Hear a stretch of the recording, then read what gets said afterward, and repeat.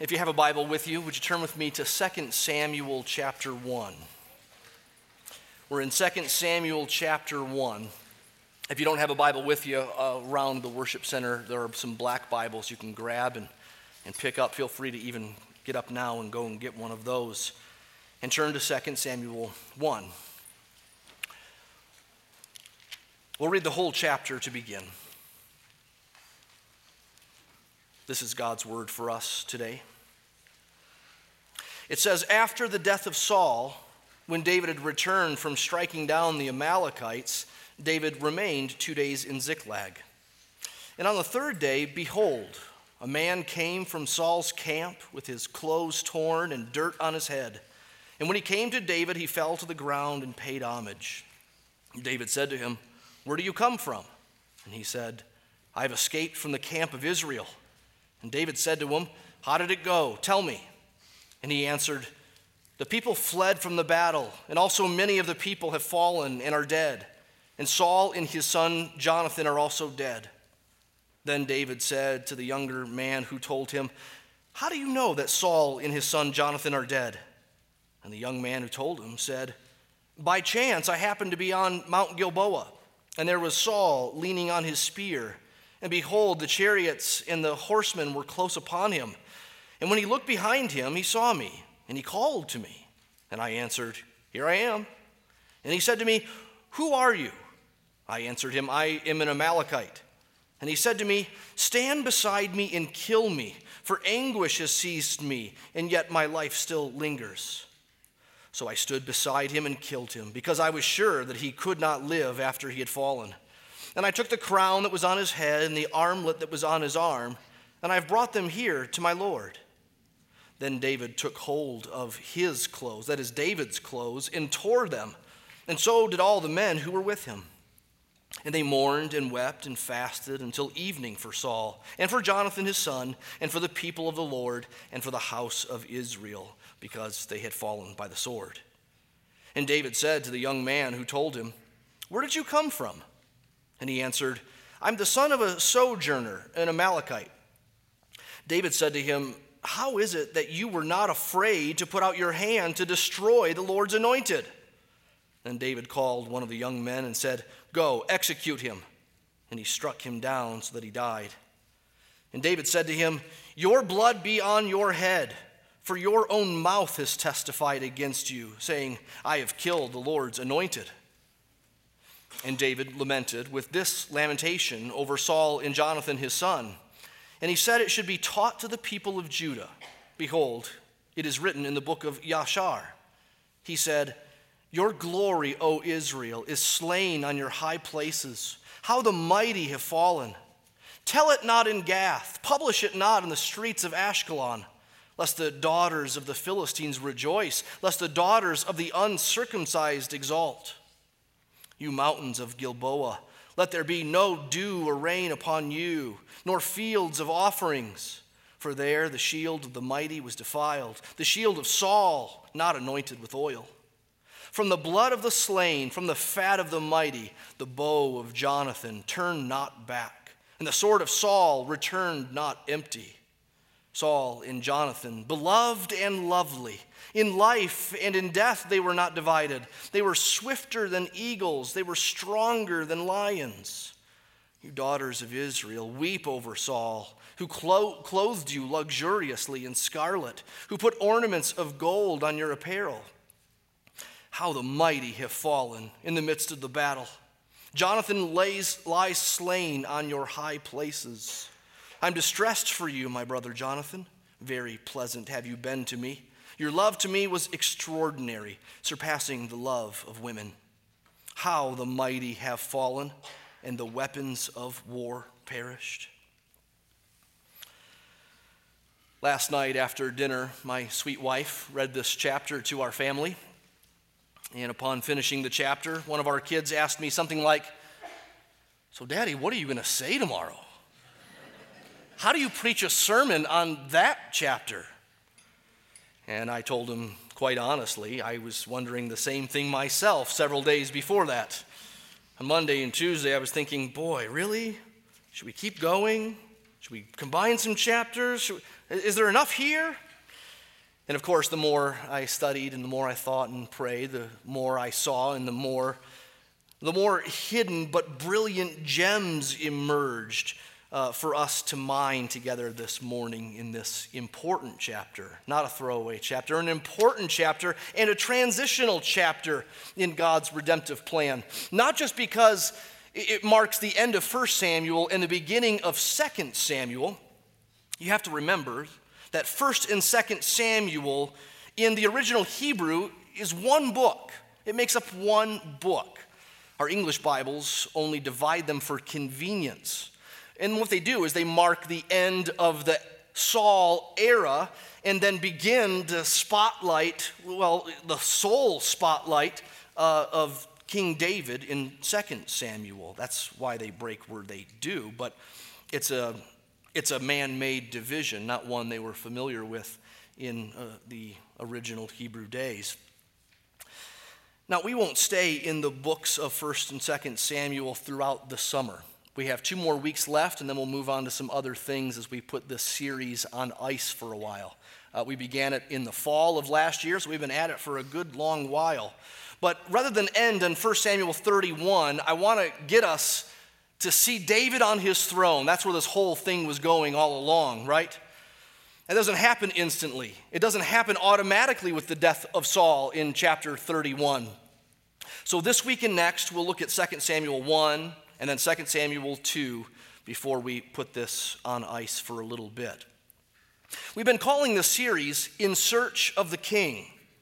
And we've been seeing, of course, that ultimately that king is the Lord Jesus, the King of Kings and Lord of Lords. But we've also seen that for a time in Israel's history, that search for Israel's king landed on Saul. And we've also seen that that was a false start. He was a king of the people, a king like the nations and not what God intended. And so all along there's been this man in the wings, one to come, David. David was anointed king to be back in 1 Samuel 16. And ever since then, he's been waiting in the wings to eventually ascend the throne some 3 decades later. Well, he's not really been waiting in the wings. It's not just been on hold. It's not just been delayed. It's not just slow going. God, along these difficult, trying chapters in David's life, was preparing him to be king.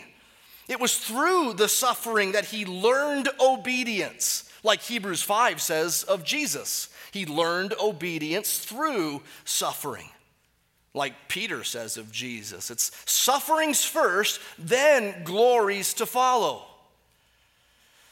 We come to 2 Samuel seeing that the proof is in the pudding, as they say. The pudding of David's suffering and the proof that he is a king, not like the nation's kings, but a man of God's own choosing and a man after God's own heart. That's what 2 Samuel 1 is all about. The proof is in the pudding. But how do we get there in 2 Samuel 1? Well, we start with a report. I have 4 R's for us this morning. 4 R's. The first, the report. The report is an Amalekite account of the battle. That occupies the first 10 verses. An account of the battle. What battle? Well, it's the battle that we read and studied last week in 1 Samuel 31. And really, remember, there are 2 battles happening simultaneously. David is warring against the Amalekites on the same day that elsewhere Saul and his army are warring against the Philistines. 2 kings, 2 different battles, and 2 very different outcomes. And really, verse 1 of 2 Samuel 1 begins hinting at both of those battles. You see, it says, after the death of Saul. That's 1 battle with 1 king and 1 sad outcome. But then it says, when David had returned from striking down the Amalekites. Another king, another battle, a very different outcome. Not a man perished against the Amalekites with David, but with Saul, His sons died. All his men died in battle.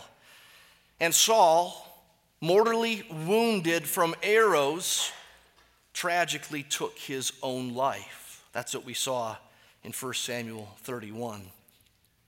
But in 2 Samuel 1, David is unaware of Israel's defeat and Saul's death. I mean, why should David know about that? It was only 3 days ago that he was battling the Amalekites, and now he is in Ziklag, a Philistine city, and it's sort of his home away from home temporarily.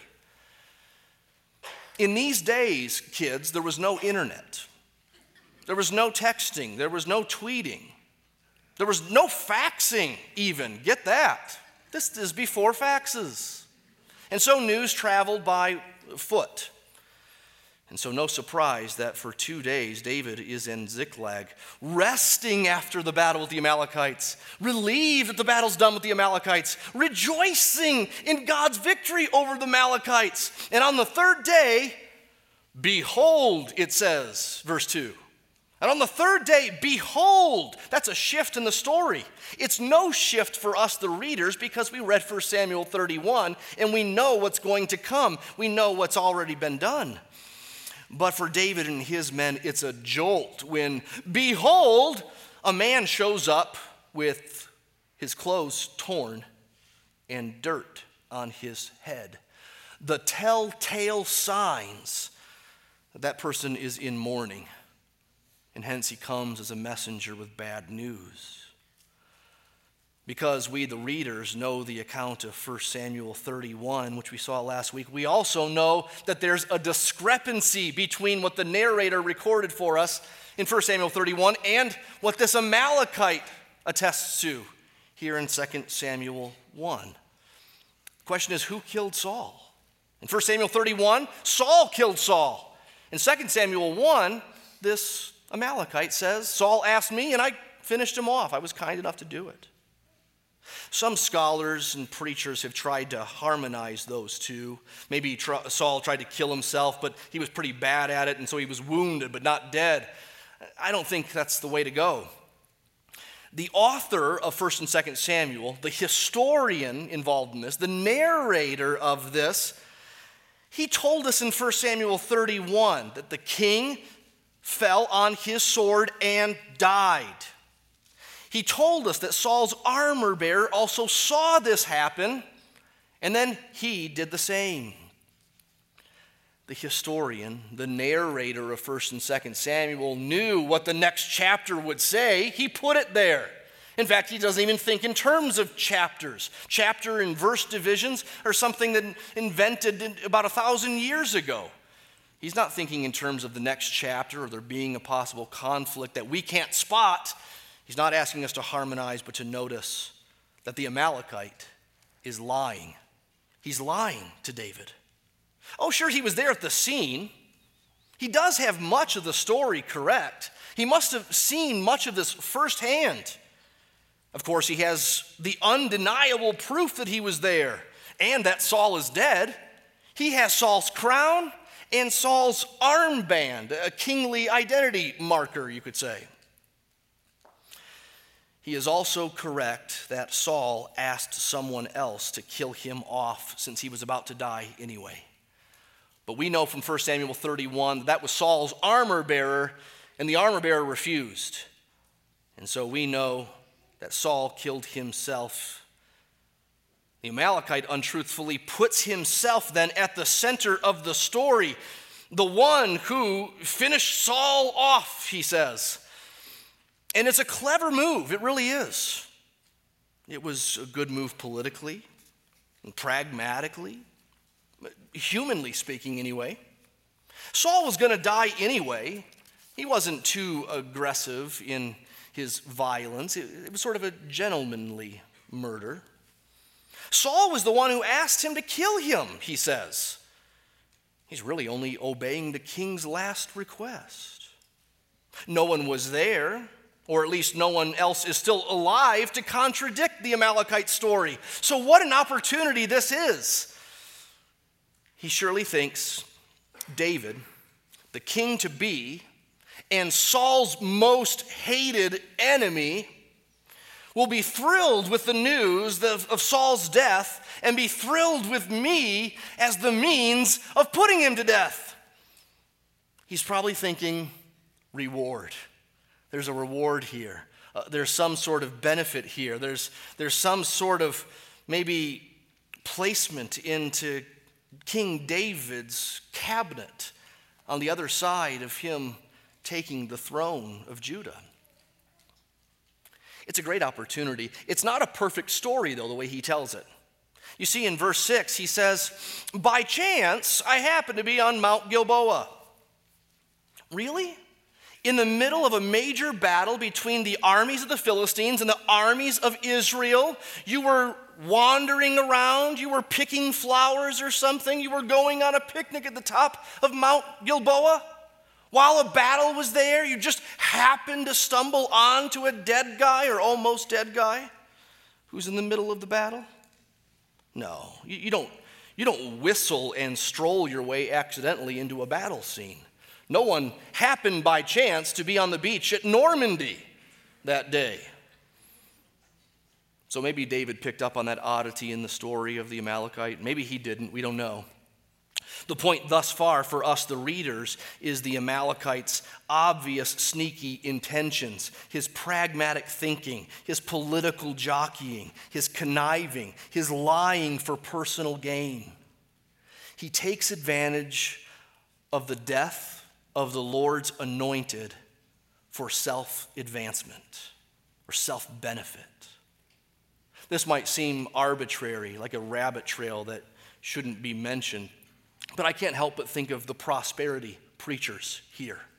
I can't help but think of those who shuck the prosperity gospel on the TV these days, those who take advantage of the death of the anointed for personal gain. But the point for David, who's hearing this in live time, is in the bare facts of the report. The people of Israel have fallen or fled, and Saul and his son Jonathan are dead. That's what David focuses on, rightly so. And how did he react? Well, that's the second R. The first, the report. Secondly, the reaction. It's an immediate and severe grief. Verse 11, then David took hold of his clothes and he tore them. So did all the men who were with him. And they mourned and wept and fasted until evening for Saul and for Jonathan his son and for the people of the Lord and for the house of Israel because they had fallen by the sword. It's an immediate and severe grief. It's probably not what we would expect to happen next in the story. Verses 1 through 10 got our attention wrapped up in this lying Amalekite. And so we go into Sherlock Holmes mode and want David to solve the mystery that is no mystery for us because we know 1 Samuel 31. But David takes his eyes off the Amalekite for the rest of the day.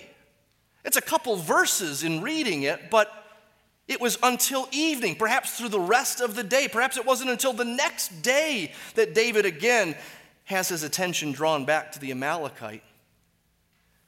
The point is this: first things first. Mourning, weeping, fasting, grief for the rest of the day. Other important things can wait.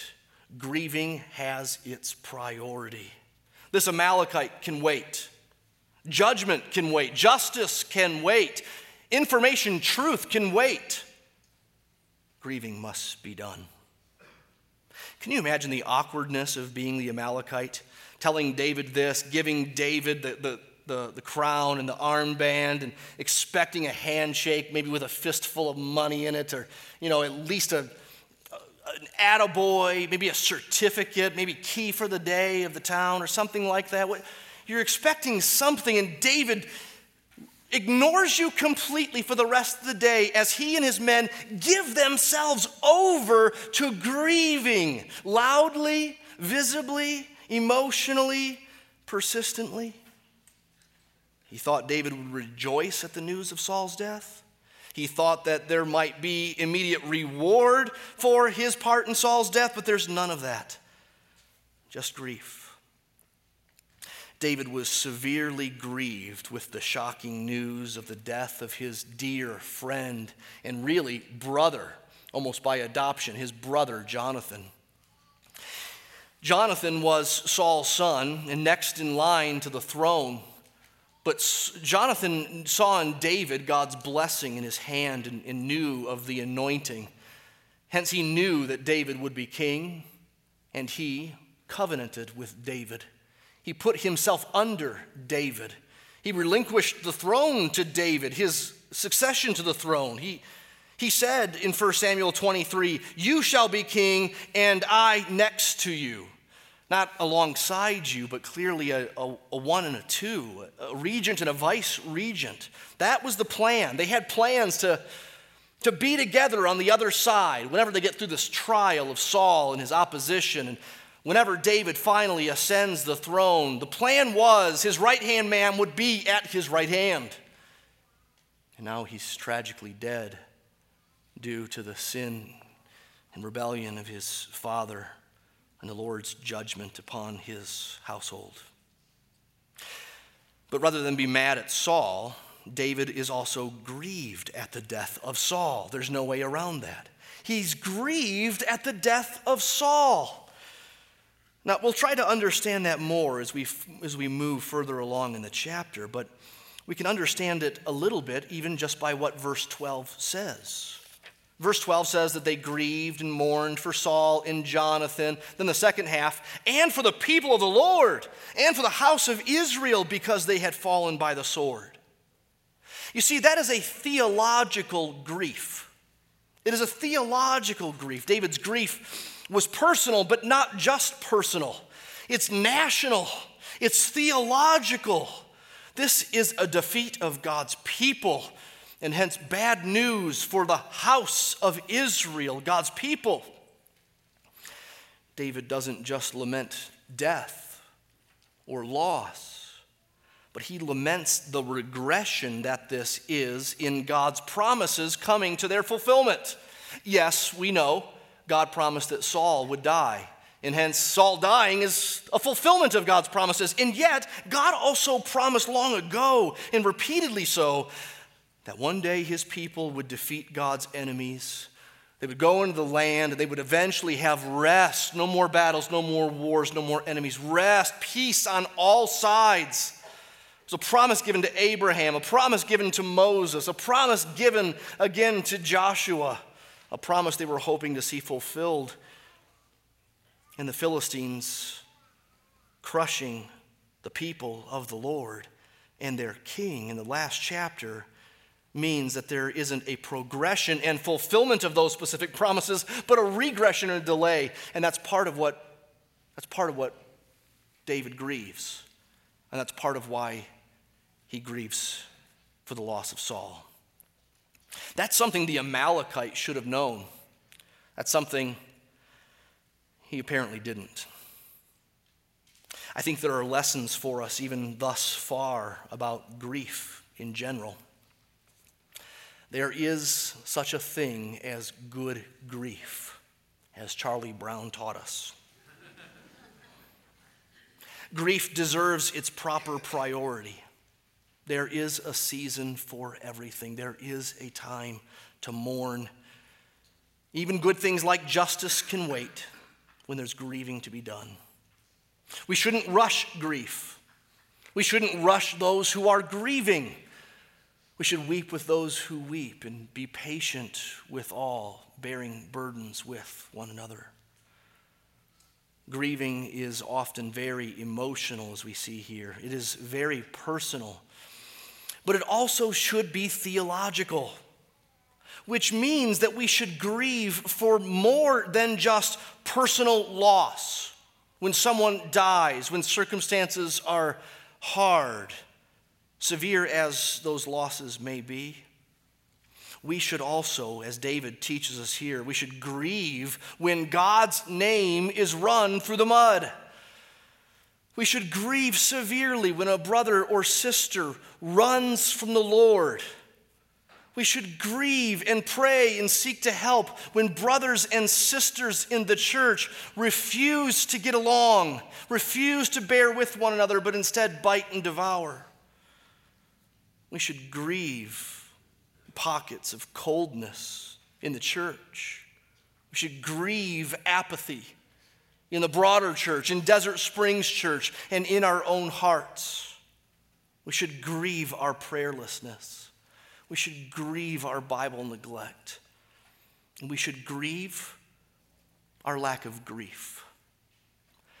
Like Jesus and like David, we should be a people who are acquainted with grief. We are familiar with burdens, with heaviness, with weight. This is a hard world we live in. This is far from perfect. We ourselves are far from perfect, and so we should embrace this and not ignore it. It should also be reflected in our corporate worship.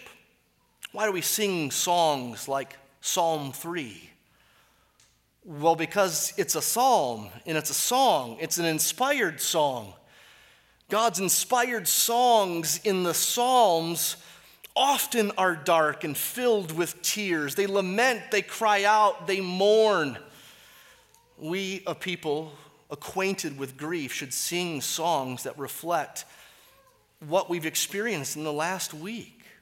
We've had enemies oppose us. Oh, probably not even enemies like people, but enemies of Satan and enemies of our own souls and enemies of temptation.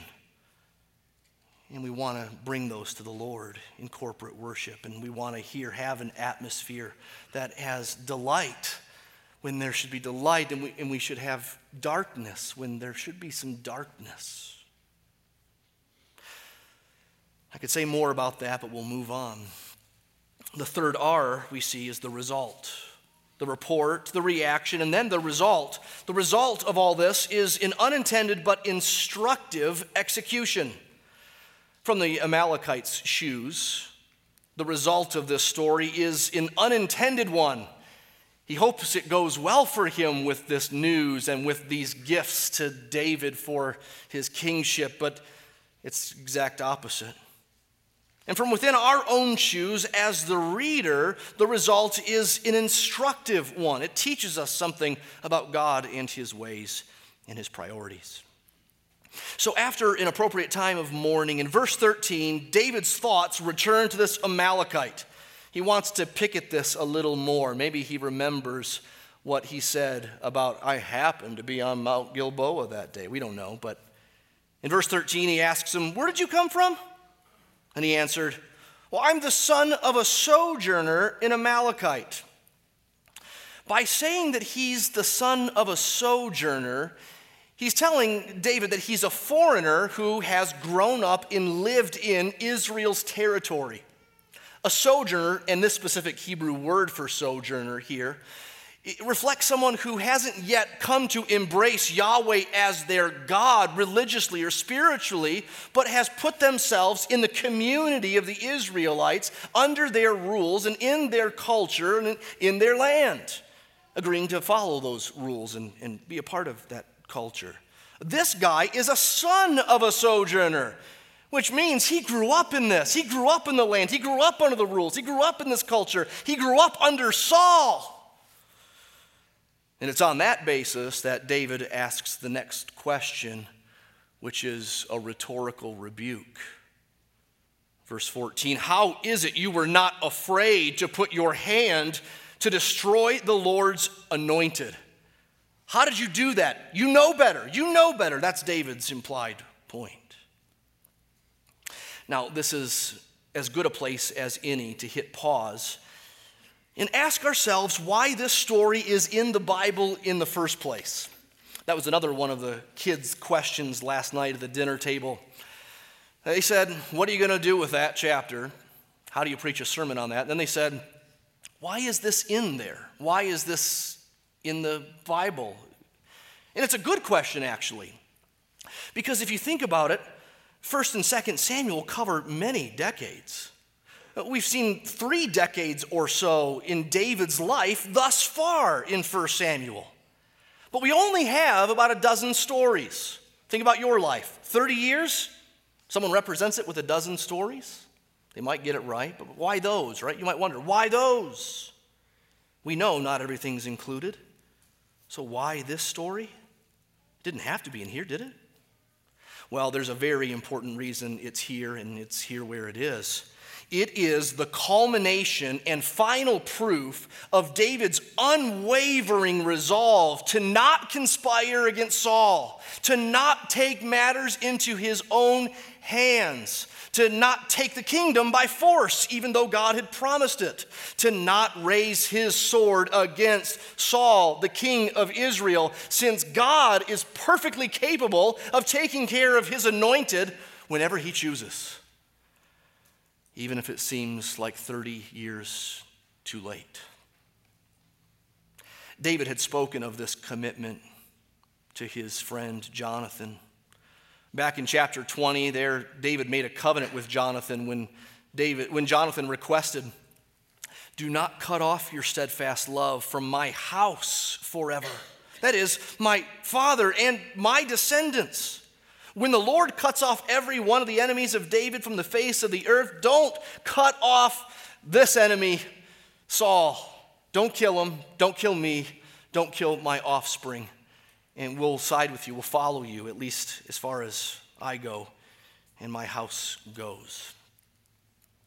David agreed with that. He covenanted with Jonathan, and he spoke of that commitment, and he proved it really to Saul twice. Chapter 24 and chapter 26 of 1 Samuel, both chances for David to take Saul out because one, he's going to the bathroom in a cave, and then the other one, he's sleeping right next to his spear. Both are great opportunities, and David sees them as great opportunities to talk of his trust in the Lord and his patience with the Lord's plan. He said to his men in chapter 24, "The Lord forbid that I should do this thing to my Lord, the Lord's anointed, to put my hand against him, seeing he is the Lord's anointed." He said to Saul in the same chapter, "This day your eyes have seen how the Lord gave you today into my hand in the cave. Some told me to kill you, but I spared you. I said, I will not put out my hand against my Lord, for he is the Lord's anointed." In chapter 26, David said to his servant, "Do not destroy him, for who can put out his hand against the Lord's anointed and be guiltless? As the Lord lives, the Lord will strike him," one option, "or his day will come to die," another option, "or C, he will go down into battle and perish." It happened to be C, didn't it? "The Lord forbid," he said, "that I should put out my hand against the Lord's anointed. The Lord can take care of his anointed." We already saw at the very end of 1 Samuel that God, in his kind, mysterious providence, allowed David to go down to Philistine land to hide out, and that led to a battle with the Amalekites on the same day that Saul was fighting a battle with the Philistines. God removed him from the place of Saul's death. No one could say, maybe David did it. Maybe David finished him off. Maybe David had a hand in it. Maybe David told the Philistines where he'd be or something like that. No. In God's providence, he removed even the possible entertaining of David conspiring and ending Saul by putting David someplace else at the same time of Saul's death. Well, all that, add to that pile of evidence what we see now in 2 Samuel 1, when this Amalekite reports news of Saul's death. Remember, David doesn't rejoice. He doesn't even express relief. You've been on the run in constant danger from this guy who basically adopted you and brought you into his castle, his palace, whatever you'd call it back then. He brought you in and then began to throw his javelin at you, his spear. He began to hate you and pursue you for decade after decade. David was on the run and hiding in caves and without home. You think he would express relief at Saul's death. He doesn't rejoice, doesn't express relief. He mourns, and so surely he will not give the Amalekite a reward. You see, the Amalekite is like the anti-David in this story. The Amalekite lies, connives, orchestrates, jockeys for his advancement and benefit. But David has proven again and again, and more so in this chapter, he is one to love truth, not half-truths. He's one to resist evil without revenge. He's one to plead rather than punch. He's one who will wait rather than orchestrate. He's one who trusts rather than takes. He's one that prays, not one who plays. That's what the Amalekite does. He plays games here. David proves he's ready to take the throne. He's proven his worth through patient suffering. He's proven his trust in God's promises, not perfectly, but consistently and thoroughly and still presently, despite all the severe opposition that he's faced. This chapter is the culmination and final proof of David's commitment to Israel and to Israel's God. And in this chapter, he also proves his worth to lead Israel in his decisive justice. And so he has the Amalekite executed. Verse 16, David said to him, "Your blood be on your head, for your own mouth has testified against you, saying, I have killed the Lord's anointed." It's ironic. The Amalekite most likely is not killed for what he did. He most likely did not kill Saul, but he is killed for what he said he did. And what else can David go by than what the Amalekite said? His own mouth testified what he did and that he should have known better. It's ironic. But it's also instructive, isn't it? For us, this is instructive. This tells us that God's honor is paramount. This shows us powerfully and vividly that God can handle his anointed, that God has matters in his hands, and we must not take matters into our own. May God give us wisdom to know when it's simple wisdom, when it's simple discipline and diligence to do something, and when it's right for us to stay and sit and wait and not take up and not execute. Lastly, we see the refrain. The refrain. Verses 17 to 27, the rest of this chapter, give us a lesson in lament. It's a poem with the refrain 3 times. How the mighty have fallen. In verse 19, in verse 25, and verse 27, David exclaims, how the mighty have fallen. This is one of those phrases that has inserted itself into pop culture and secular culture, and it comes right here from 2 Samuel 1. Technically, this is what we call an elegy, E-L-E-G-Y. It's an elegy. I learned that this week. It's like a eulogy at a funeral, but different in that it's a poem and that it focuses on expressing grief. It's a funeral dirge. It's a requiem. David was a theological poet. Right brain, left brain. He's a good man to show us how to mourn.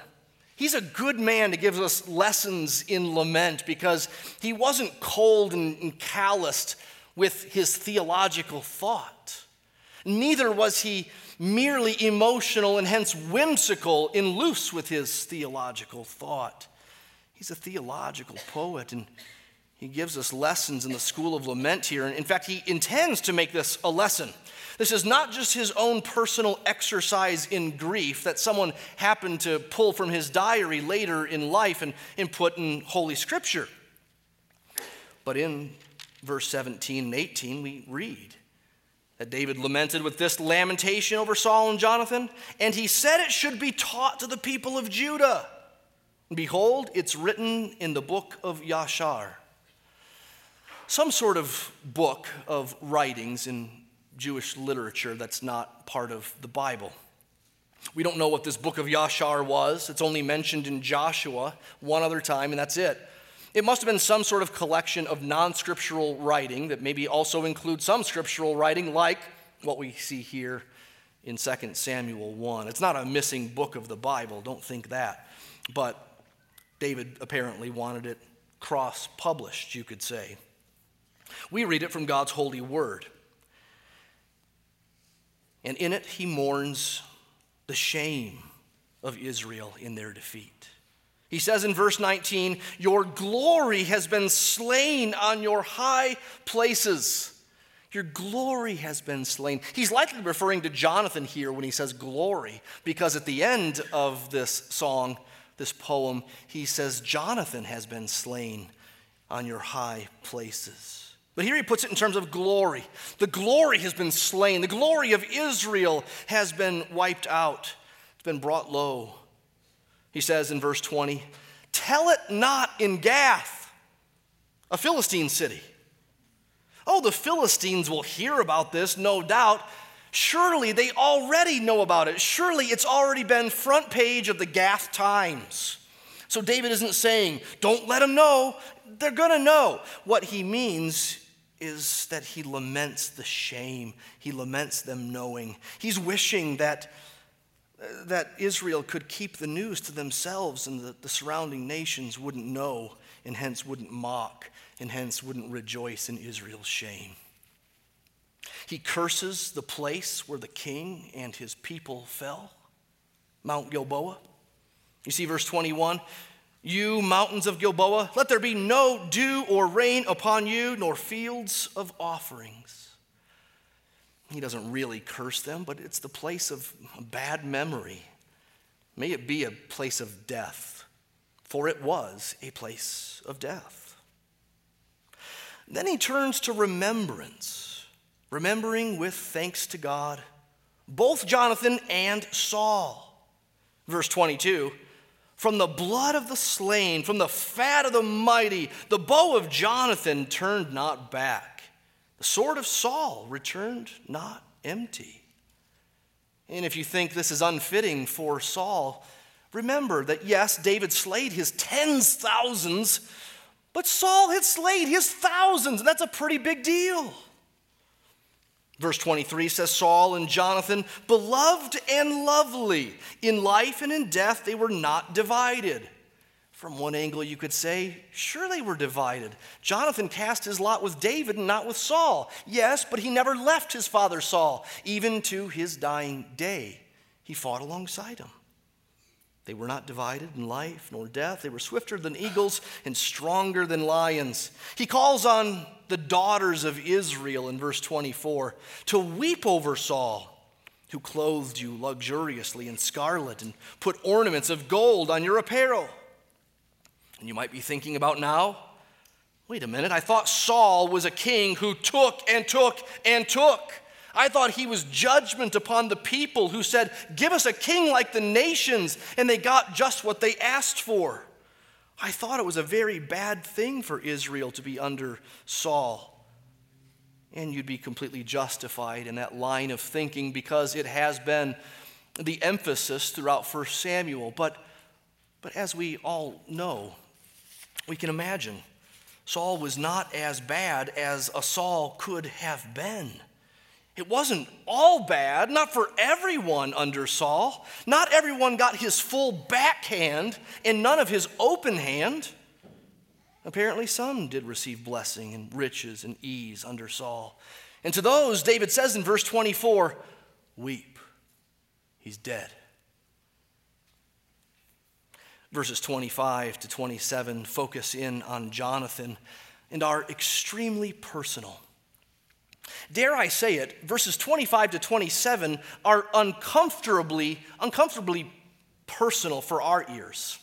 We have to remember this is written 3,000 years ago in a culture on the other side of this world, and so we shouldn't be surprised that some things sound weird to us. Like verse 26, "I'm distressed for you, my brother Jonathan. Very pleasant have you been to me. Your love to me was extraordinary, surpassing the love of women. I wouldn't write this to any of my friends. But then again, even today in France, men kiss other men on the cheek as just a simple greeting. It means nothing. So we shouldn't think anything sexual is going on here. The love that Jonathan showed David was indeed extraordinary. Remember, he gave up his kingdom for David. In chapter 18, he gave David his robe. He gave David his belt, his sword, the signs of his future succession. He relinquished his right to the throne and gave it to David. So it was a covenantal love. It was a political love, you could say. And in that sense, it's a friendship in love, a covenant and sacrifice that's deeper even, or a different kind than, even a woman would have with her husband. No woman I know of, certainly not in Bible times, gives up her throne for her husband, but that's exactly what Jonathan did for David. But again, the point of all this is that David is showing us what Jonathan recognized from early on, that David is a different kind of king. The proof is in the pudding, and in the pudding of decades of suffering and righteous responses, David has proven that he's qualified to be the man of God's own choosing, that he is a man after God's own heart. But David also teaches us some things in this chapter. Let me highlight 7 quick things that David teaches us in this chapter, some of which we've already talked about, but we'll stack them up together in a list. First, David teaches us how to lament. To lament like David did here in the second half of this chapter is not the same thing as immediate grief, which he did earlier in the chapter. There's a difference between immediate grief and disciplined lament. To lament like this is to construct careful and thoughtful words to fasten our raw emotions to. Did you get that? There's no denying there are raw emotions when facing loss, theological loss or not. And so we should be honest with God with those raw emotions. It's good to let them out, yes, but they can go awry. So lamenting like this is to construct careful and thoughtful, theological, truth-oriented words wrapped in emotion in order to fasten raw emotion to truth, to God's ways. Which means that to lament like this, it's an ongoing thing. It's not one and done. It's not read this pill and you'll be better tomorrow. No, David intended for this to be a lesson to Israel in its lament and for it to be an ongoing thing. They'd read this and read this and read this. They're to practice the discipline of lament. Perhaps you've experienced loss in recent days. Perhaps it'd be good for you to do your own theological lament, something you can fasten your raw emotions to because they run awry in your heart and mind. David teaches us how to lament. Secondly, David teaches us to prize God's honor above all else. Here, David is not consumed with self-justification. He's not consumed with getting his way or being proven right or being justified in the circumstances finally in the face of the people. He teaches us to prize God's honor above all else, especially self. Third, David teaches us to love our enemies. His patience with Saul through the years before Saul's death is incredible. Incredible. His kindness, his goodness to Saul is incredible. And now at his death, again, no rejoicing, not even relief, but instead mourning. David teaches us to love our enemies like our Savior taught us. He taught us to turn the other cheek when we're struck on one side, give them the other. He taught us to give up our coat and our undershirt as well when they take our garment. He taught us to love our enemies. And if you say, well, I don't have any enemies. No one's ever slapped me across the face and given me the chance to show them the other cheek for them to slap as well. No one's ever stolen my coat. No one's ever pursued me like Saul pursued David. I'm with you. I don't have an enemy like that right now, thankfully. But you know, all of us have rivals. All of us have competitions. Even if the other person who is that rival doesn't know it.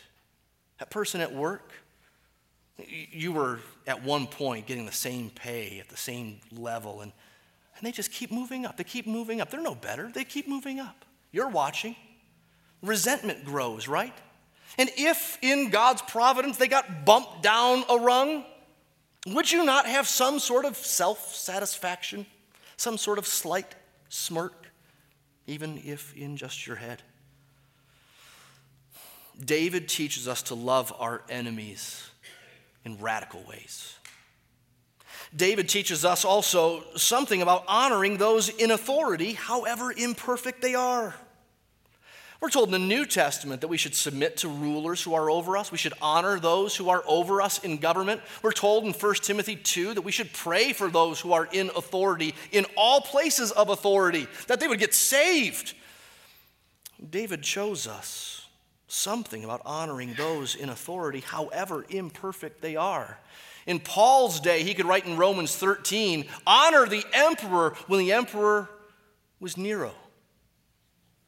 And David could honor the king when the king hated, pursued, was murderous, was ungodly, and he died. So David also teaches us something about how to speak of the deceased, how to think about others' failures. David doesn't lie about Saul in this poetic lament, but he certainly is optimistic, isn't he? He focuses on the good in a way that you didn't see coming, in a way that you or I would not probably write. He teaches us to honor those in authority and those who have passed. And I wonder, is your father a disappointment? Tell it not in Gath or in Albuquerque. Speak well of others. It's a man's glory to overlook an offense. And that said, you might have noticed that David said nothing about Saul's spiritual life. There was nothing to say. Some people got rich from Saul. Saul did some good battle. There's nothing to say about Saul's relationship with the Lord. And that's a tragically sad omission that should startle those of us who are on this side of the grave one day. People will speak of us. Will they omit everything spiritual? Oh, he had a good job. He was a hard worker. He was really smart. Man, what a great guy. What a warm handshake he had. Will they say anything about your soul and your walk with the Lord? And yet, David's lament also should remind us that the final verdict is God's. Not what people will eulogize about us at our funeral.